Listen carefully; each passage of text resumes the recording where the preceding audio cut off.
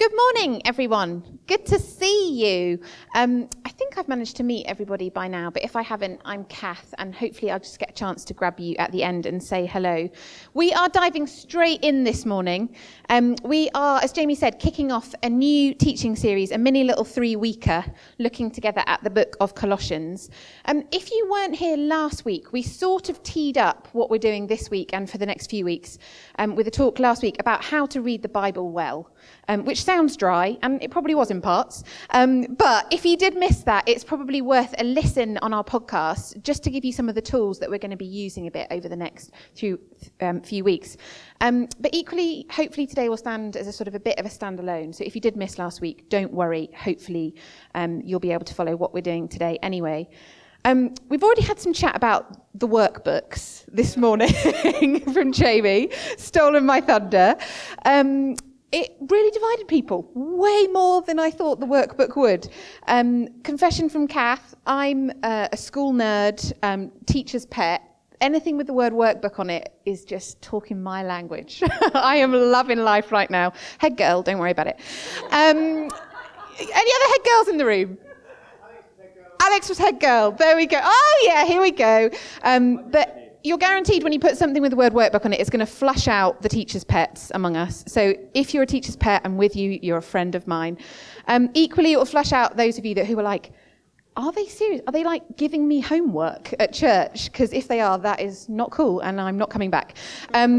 If that is you, fear not. Just want to put your mind at rest. Despite the word work in this is not homework. This is something that just hopefully will be helpful to you. If you're the kind of person that when you're listening to something, it's much more helpful for you to write as you listen. Our hope is that this will just be a good tool for you over the next few weeks, because we're going to read some quite long, sort of lengthy chunks of this letter together. And if you're anything like me, actually just listening is quite a hard way to sort of focus with that. So the hope is you'll find that you've got the sort of text for each week that we're going to be going through in here, but then there's also space for notes, for you to jot down any questions that might occur to you. You could even jot down prayers. Some of you arty ones among you can even draw if you find that helpful. So just use that as much as it's helpful to you. If not, leave it here. Not going to lie, we've done a short run of them. So prize for anyone that brings theirs back last week, free coffee and donut for you. It's a joke. It's not a good one. There's free donuts and coffee for everybody next week. Hurrah. So anyway, shall we turn in our booklets, if you would like to chapter 1. But before we launch in light of some of what we talked about last week, let me just give you a brief bit of context for the book of Colossians. So first thing to say, Jamie's already touched on this, the book of Colossians is actually a letter. That should sort of become apparent as we read it. It's one of several letters written by the Apostle Paul to a number of sort of different early church communities that sprung up in the years following Jesus' resurrection and his ascension. And for those among you who love dates and like to get really specific about this stuff, scholars think that Paul most probably wrote this letter from prison in a place called Ephesus, perhaps with a colleague of his called Timothy acting as his scribe. And they think that was probably happening in around AD 62. So for those that like dates, get those facts down. Other interesting thing about Colossians, normally when Paul writes a letter, he writes to a church that he himself has planted or he himself has started. But scholars reckon that this particular church community in Colossae was actually most likely founded by a guy called Epaphras, who Paul had recently spent time with. Again, they think probably they'd spent time together in prison. Colossae, for those among you who are thinking, I'm a geographer, but I have never heard of Colossae, it doesn't exist anymore as a city. It did exist then. This is not fantasy. But it doesn't exist anymore as a city. But it was situated in what we would sort of call modern-day Turkey, if that helps you to place where it is. Anyway, most likely, sort of background to the letter is that Epaphras has spent some time with Paul in prison, and they've talked together about what's going well in the church in Colossae, and also what are some of the challenges that they are facing as a church. And so Paul's written this letter in response to do a number of things. Firstly, to affirm Epaphras' leadership, to give his backing to Epaphras. Secondly, to sort of praise and encourage the church community. And then thirdly, to sort of speak in to some of the challenging situations that they are facing. Now, I don't want to spend too long this morning talking about the particular challenges that the Colossians were facing. Jamie's going to spend some time on that next week. But sort of by way of a big sweeping overarching summary for you, Paul's central message to the Colossians is this idea that in having Jesus, the Colossians have everything that they need. That's his sort of central message. In having Jesus, they have everything that they need. They don't need to jump through a bunch of other religious hoops in order to belong to the church community, and nor do they need anything else other than Jesus to enable them to live distinctively in the city of Colossae. They just need Jesus. So that's kind of zoomed out, big picture, what's going on in the book of Colossians. So without further ado, let's dive in, and we're going to read chapter 1 together. So from verse 1. Paul, an apostle of Christ Jesus by the will of God, and Timothy our brother, to God's holy people in Colossae, the faithful brothers and sisters in Christ. Grace and peace to you from God our Father. There is one thing I want us to notice about Paul's greeting to this letter that's really important before we continue. Paul refers to the Colossians as being both in Colossae and in Christ. Now, we just sort of skim over that in a bit of a sentence, but if you were to read the original Greek language, it's set up like a parallel, so that it's supposed to come as a pair. They're in Colossae and they're in Christ. And as you go on to read the rest of the letter, you realise that those two phrases are really important for understanding the rest of the content of the letter as a whole, because what Paul is concerned with in writing this letter is that the Colossian church learn to live lives worthy of the Lord. We'll hear him go on to say that in a minute. He wants them to live lives worthy of the Lord as they live in the light of both of those realities. So I'll explain what I mean. He wants them to neither be totally swamped by the surrounding culture in Colossae, and instead he wants them to firmly find their identity in Christ. But at the same time, he doesn't want them to ignore the time and place that God has positioned them, and instead he wants them to work out how to follow Jesus in concrete ways as they live out their lives in Colossae. So it's really important, in Christ and in Colossae.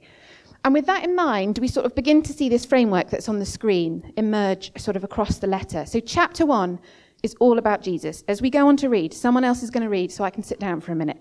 You will see that it is Jesus, Jesus, Jesus, just all over the first chapter. Jesus, Jesus, Jesus. And as such, it really homes in on this idea of the Colossians having everything they could possibly need in Christ. I'll stop doing the bunny ears at some point, but for now, we're doing bunny ears in Christ. Chapter 2 begins then to focus on this church community's particular challenges, and as I said, Jamie's going to unpack some of the particular challenges in Colossae next week. And then chapters 3 move to bring those 3 and 4 move to bring those two realities together and explore how this community can live well in Christ, in Colossae, in their day-to-day lives, and particularly in their relationships. So, as we move through chapter 1 today, we're going to see how Paul begins to flesh out something of what it means for the Colossians to be in Christ. Now, if you've read any other Paul's letters before, that phrase "in Christ" might ring some bells for you. Paul actually uses it over 80 times in his letters in the New Testament, and he uses it 12 times in this letter alone. So it was a really big deal, this phrase in Christ, for Paul. And for him, I think the phrase has like a twofold meaning. Firstly, it describes the way a follower of Jesus is someone whose primary sense of identity, security, and belonging is now found in Jesus and in their relationship to him, rather than in anything or anyone else. And I actually think if you've heard people talk about, I really just need to find my identity in Christ, that's often the kind of understanding that people have of this phrase, in Christ. And it does mean that. Paul absolutely uses it in that way. But secondly, and I think kind of more significantly for Paul, being in Christ is not just a question of identity. It also has something to do with like an active, dynamic participation in the very life and ways of Jesus.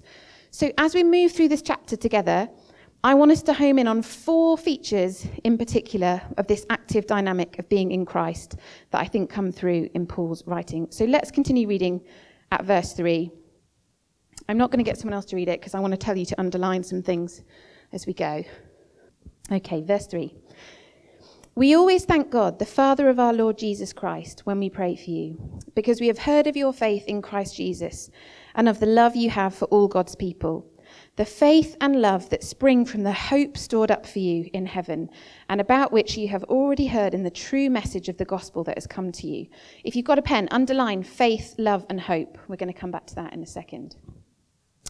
In the same way, the gospel is bearing fruit and growing throughout the whole world, just as it has been doing among you since the day you heard it and truly understood God's grace. You learned it from Epaphras, our dear fellow servant, who is a faithful minister of Christ on our behalf, and who also told us of your love in the Spirit. For this reason, since the day we heard about you, we have not stopped praying for you. We continually ask God to fill you with the knowledge of his will through all the wisdom and understanding that the Spirit gives, so that you may live a life worthy of the Lord and please him in every way, bearing fruit in every good work, growing in the knowledge of God, being strengthened with all power according to his glorious might, so that you may have great endurance and patience. Underline great endurance and patience. And giving joyful thanks to the Father who has qualified you to share in the inheritance of his holy people in the kingdom of light. For he has rescued us from the dominion of darkness and brought us into the kingdom of the Son he loves, in whom we have redemption, the forgiveness of sins. And now as we start from verse 15, we're getting into what many scholars think is actually a hymn about Jesus. So it's quite poetic. You'll notice that as we go. I'll spare you me singing it. The Son is the image of the invisible God, the firstborn over all creation. For in him all things were created. Underline all things. Things in heaven and on earth, visible and invisible, whether thrones or powers or rulers or authorities. All things have been created through him and for him. He is before all things, and in him all things hold together. And he is the head of the body, the church. He is the beginning and the firstborn from among the dead, so that in everything he might have the supremacy. For God was pleased to have all his fullness dwell in him, and through him to reconcile to himself all things. Underline reconcile to himself all things, whether things on earth or things in heaven, by making peace through his blood shed on the cross. Once you were alienated from God and were enemies in your minds because of your evil behavior, but now he has reconciled, underline reconciled again. Now he has reconciled you by Christ's physical body through death to present you holy in his sight, without blemish and free from accusation. If you continue in your faith, established and firm, and do not move from the hope, underline hope, do not move from the hope held out in the gospel. This is the gospel that you heard and that has been proclaimed to every creature under heaven, and of which I, Paul, have become a servant.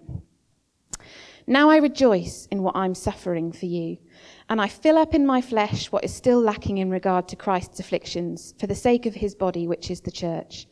I have become its servant by the commission God gave me to present to you the word of God in its fullness, underline fullness, the mystery that has been kept hidden for ages and generations, but is now disclosed to the Lord's people. To them God has chosen to make known among the Gentiles the glorious riches of this mystery, which is, and underline this, Christ in you, the hope of glory.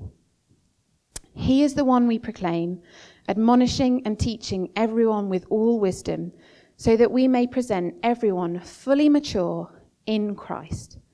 To this end, I strenuously contend with all the energy Christ so powerfully works in me.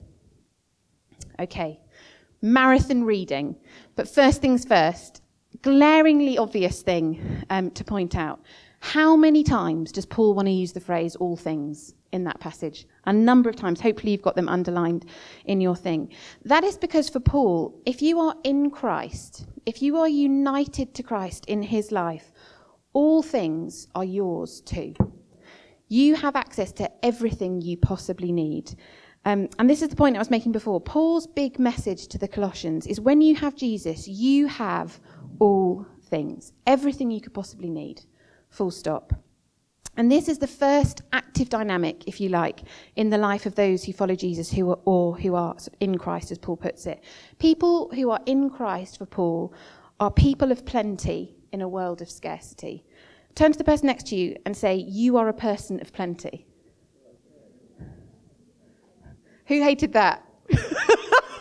Good. We're just flushing out some more people that don't enjoy these things. I promise I won't do that too much, maybe a little bit.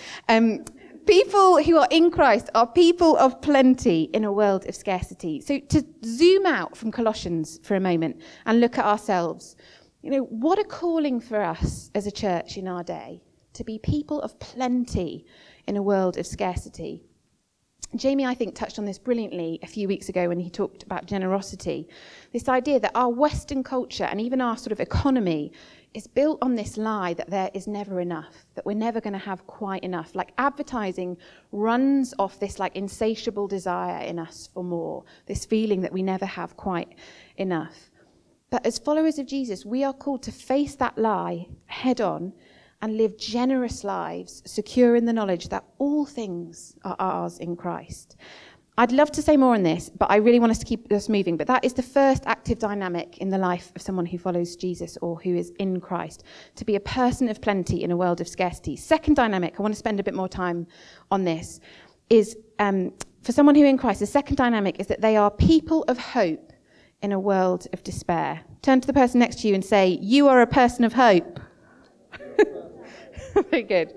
I actually wrote this talk from the library at Liverpool Hope University. Shout out to any Hope students. Do you know what your university motto is? Oh, come on, guys. I will tell you. Your university motto is in faith, hope, and love. It's lovely. Absolutely. Makes you want to go to the university. Turn with me to look at verse 5 again, which we underline. Paul loves this little trio of faith, hope, and love. It pops up again and again in his letters. Because for Paul, these are the marks of character of someone who is in Christ. They are people of faith, hope, and love. But here in Colossians 1, Paul actually goes a step further, and he says that actually faith and love are only made possible by having hope, first of all. Faith and love spring up from hope. Now, to understand this properly, we need to get that in Paul's day, their understanding of hope was a little bit different from ours. So when we use the word hope, we mainly use it to express desire for something that is uncertain. So someone asks us, do you think you're going to pass that exam? We sort of say, I hope so. Someone asks me at the moment, Kath, do you think you're going to cope okay in childbirth? And I'm like, I really, really hope so, betraying a little bit of uncertainty around it. We talk about daring to hope for things, or we talk about hopes being disappointed. You get this picture, get the picture. Sort of hope for us has this relationship with uncertainty. But this is not hope as the New Testament writers understand it. The author of the letter to the Hebrews writes about the hope we have in Jesus being like an anchor for the soul, firm and secure. And it's the same for Paul. Hope for Paul is tied to two things that are absolutely certain and absolutely secure. The first we've just read about in verse 5, the hope stored up in heaven. That's the first thing that is absolutely certain and secure in Paul's mind. And let's just remind ourselves again, we've done this a bit over the past few weeks, but when the New Testament writers talk about heaven, they are not talking about a place in the clouds where one day our souls will float off from our bodies when we die, and we'll sit around eating Philadelphia, singing endless rounds of tedious worship songs, and drinking Red Bull. That is not a biblical picture of heaven, and thank goodness. Do you know what, as a kid, that was my picture of heaven, and I used to just think, that just sounds so boring. I honestly, the thought of being there for eternity sounds awful. I think I prefer the other place. But truthfully, that heaven would be boring, but that is not the biblical picture of heaven. That's an idea that comes from Greek philosophy. The New Testament writers, including Paul, assure us that our future is an embodied one, where this world matters.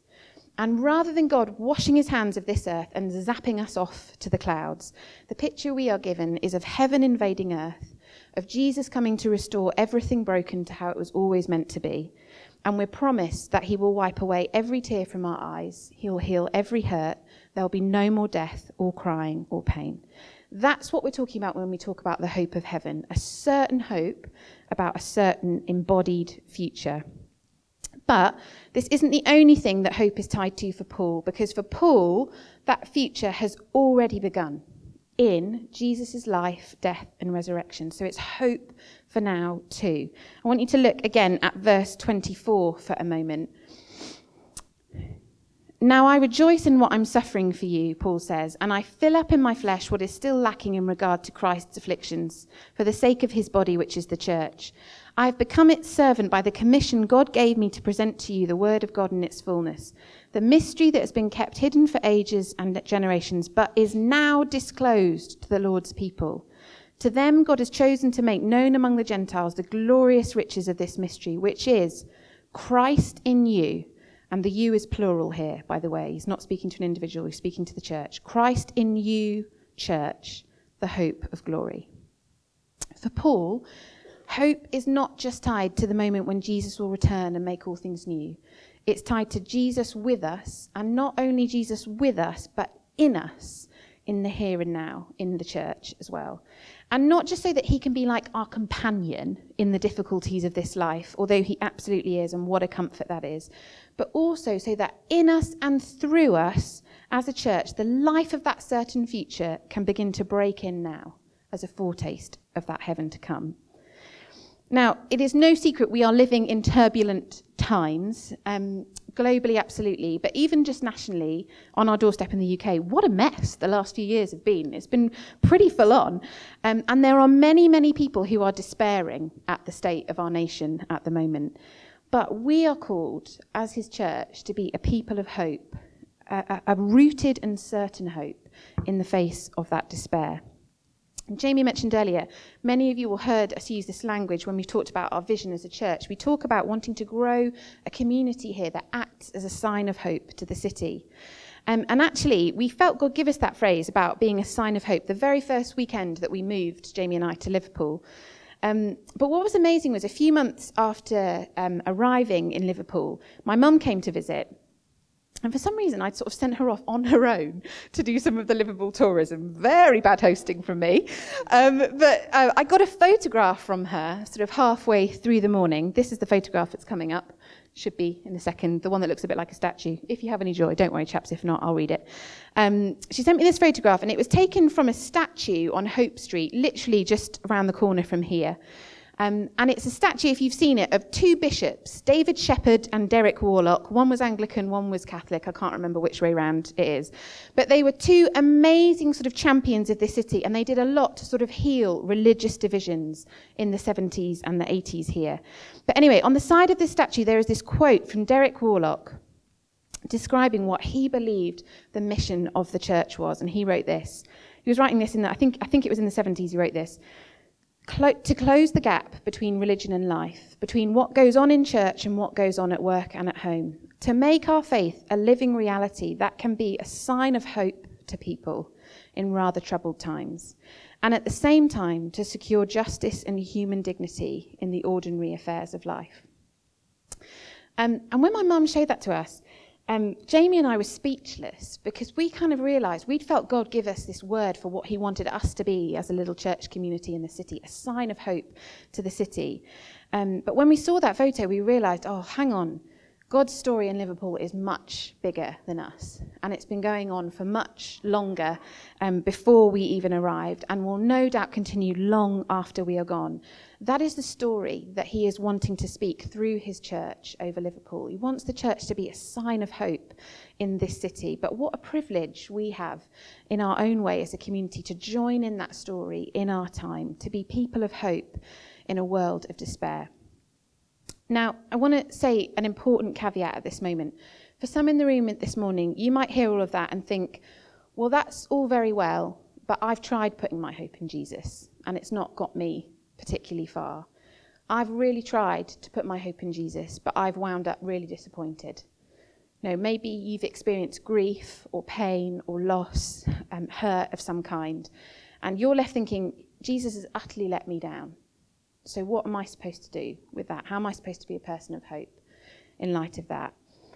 And that's a really important question. And the first thing to say is, first of all, you're in really good company. You won't be the only one in this room thinking that or asking that question. I've certainly asked it at different points in my life. But also, Paul is not a stranger to this. We've just read him talking about his own suffering. Remember, the guy is writing this letter from a prison cell, which I imagine isn't the sort of most cushy of environments for him. But this leads to kind of the third dynamic that I think Paul points out. that belongs to someone who is in Christ. Because for Paul, those who are in Christ are not just people of hope in a world of despair, but they're also people of tension in a world that really hates tension. So we're just going to read from verse 9 together again. For this reason, since the day we heard about you, we have not stopped praying for you. We continually ask God to fill you with the knowledge of his will through all the wisdom and understanding that the Spirit gives, so that you may live a life worthy of the Lord and please him in every way, bearing fruit in every good work, growing in the knowledge of God, being strengthened with all power according to his glorious might, so that, and here's the bit I want us to pay attention to, so that you may have great endurance and patience, and giving joyful thanks to the Father, who has qualified you to share in the inheritance of his holy people in the kingdom of light. For he has rescued us from the dominion of darkness and brought us into the kingdom of the Son he loves, in whom we have redemption, the forgiveness of sins. Now, Paul has this horrible habit, which I also have, of writing really long sentences. Sometimes they just go on, and you're like, full stop, anywhere. But so let me just try and draw out some of the tension from that really long sentence that he's talking about. Paul is basically saying this. On the one hand, he's saying to the Colossians, you've already been rescued by Jesus, and all things are yours in Christ. We've talked about that. But on the other hand, his prayer for them is that they will be strengthened with power so that they might have great endurance and patience. Which begs the question, what do the Colossians need endurance and patience for if it's true that they already have everything in Jesus? What do they need endurance and patience for if they've got everything they need already? Well, I think the clue comes in the language Paul then goes on to use about the kingdom. The kingdom of God, or the kingdom of heaven, is language that doesn't actually appear loads in Paul's letters, although it absolutely underpins a lot of what he writes about. But the kingdom of God, the kingdom of heaven, is something that Jesus himself did not stop banging on about. It formed like the bulk of what Jesus taught about. And this really is a talk for another day, but I want to just unpack this really briefly. We use this language within the Vineyard family churches about how we live in the tension of the now and the not yet of the kingdom of God. Some of you will be familiar with that language, the now and the not yet of the kingdom of God. If that's new language to you, let me try and explain what I mean by that. When Jesus arrived on the scene 2,000 years ago, he brought with him a new kingdom, the kingdom of heaven, and we get to experience that kingdom now because Jesus has come. And when I say kingdom of heaven, remember what we've just talked about, that certain future where there'll be no more death or mourning or crying or pain. So when the kingdom breaks in the here and now, it's like a foretaste of that certain future where sick people are healed, broken-hearted people are made whole again, even the dead are raised, which is why when Jesus went around healing people from sickness and disease, he would do things like say things like, the kingdom of heaven has come near to you when he heals them. And we absolutely believe this is the same dynamic today. To take healing, to continue using that physical healing as an example, when we pray for someone who is sick today and we see them healed, we believe that that is a foretaste of that future kingdom when there will be no more sickness. But at the same time, we believe that the rule of that kingdom won't be made complete until Jesus comes again to make all things new. So whilst we experience the kingdom in part, we don't yet experience it in full. So it's both now and it's not yet. Which is why on the one hand, Jesus would go around saying things like, the time is now, the kingdom of God has come near. And on the other hand, he would teach his disciples to pray and to petition the Father, Father, your kingdom come, your will be done on earth as it is in heaven. It's why he did both. And it's also why, if we continue with this example of healing, if we pray for someone who is sick, if we pray for them to be healed and they aren't healed, we don't then rush to say things like, well, maybe they just didn't have enough faith. And nor do we rush to say, well, maybe it was in God's plan for them to be sick. Because when we do that, we're doing what the world around us loves to do, which is to resolve the tension. We hate the disease of the tension, and so we run to resolve the tension with these sort of pat and easy answers. All to say, to be in Christ is to be a person of tension. I won't make you say that to your neighbour. And at times, we get to experience the joy of the kingdom breaking in the here and now. And as a church, we want to be people who go after seeing that in the here and now, passionate about that. But at the same times, we recognise that we feel the pain of the tension as well. It is really hard to live in the tension when someone you love dies, even though you've been praying for their healing. It is really hard to live in that tension when a war breaks out, even when we've been praying for peace. But Paul's challenge and his prayer for the Colossians, and I think by extension for us, is to be people who are brave enough to hold our nerve, people who are brave enough to refuse easy answers, and people who are brave enough to live in that tension, who will endure and have patience even in the worst of times, refusing to resolve that tension by saying God can't be good or he can't be powerful, or by reaching for easy answers, and to be those who, as Paul puts it, don't move from the hope held out in the gospel. So that's the third dynamic of someone, people of tension in a world that hates tension. And one final dynamic, I think, of what it means to be in Christ is to be people of reconciliation in a world of division. We're going to go on to explore this dynamic a bit further in a couple of weeks' time when we look at chapters 3 and 4. But in this first chapter about Jesus, it's worth noting that Paul repeats this phrase about God in Jesus reconciling all things to himself. Because for Paul, this is at the very heart of what it means to be in Christ. It means to be one who has been reconciled fully and completely to God. Do you believe that this morning, that nothing stands between you and God? This is how Paul writes about it in his letter to the church in Rome. I'm convinced that neither death nor life, neither angels nor demons, neither the present nor the future, nor any powers, neither height nor depth, nor anything else in all creation will be able to separate us from the love of God that is in Christ Jesus our Lord. Absolutely nothing stands between you and God this morning. You have been reconciled to him. But there's also an active dynamic to this reconciliation too. As we share in the life of Jesus, we aren't just those who have been reconciled. We are also called to become agents of reconciliation in the world. Paul writes this in one of his other letters to a church at Corinth. He writes, "So from now on, we regard no one from a worldly point of view. Though we once regarded Christ in this way, we do so no longer. Therefore, if anyone is in Christ, the new creation has come. The old is gone, the new is here. All this is from God, who reconciled us to himself through Christ and gave us the ministry of reconciliation. That God was reconciling the world to himself in Christ, not counting people's sins against them. And he has committed to us the message of reconciliation. We are therefore Christ's ambassadors, as though God were making his appeal through us.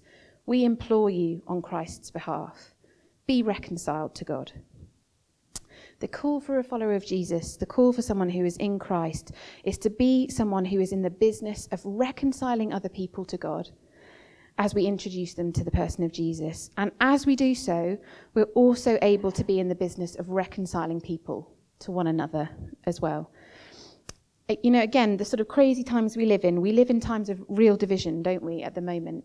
And as we'll see over the next couple of weeks, the Colossians did too. Jamie's going to unpack some more of that. But to be in Christ is to be an agent of reconciliation, to refuse to buy into any sort of tribalism, or to refuse to sort of throw mud at people who have different political views or religious views or even just cultural views, and instead to be those who bring people together. So I want us to come into land there. That is an extremely whistle-stop tour of chapter 1 of Colossians, answering this sort of question, what does it mean for us to be in Christ? And to summarise then, amongst other things, it means this: to be people of plenty in a world of scarcity, people of hope in a world of despair, people of tension in a world that hates tension, and people of reconciliation in a world of division.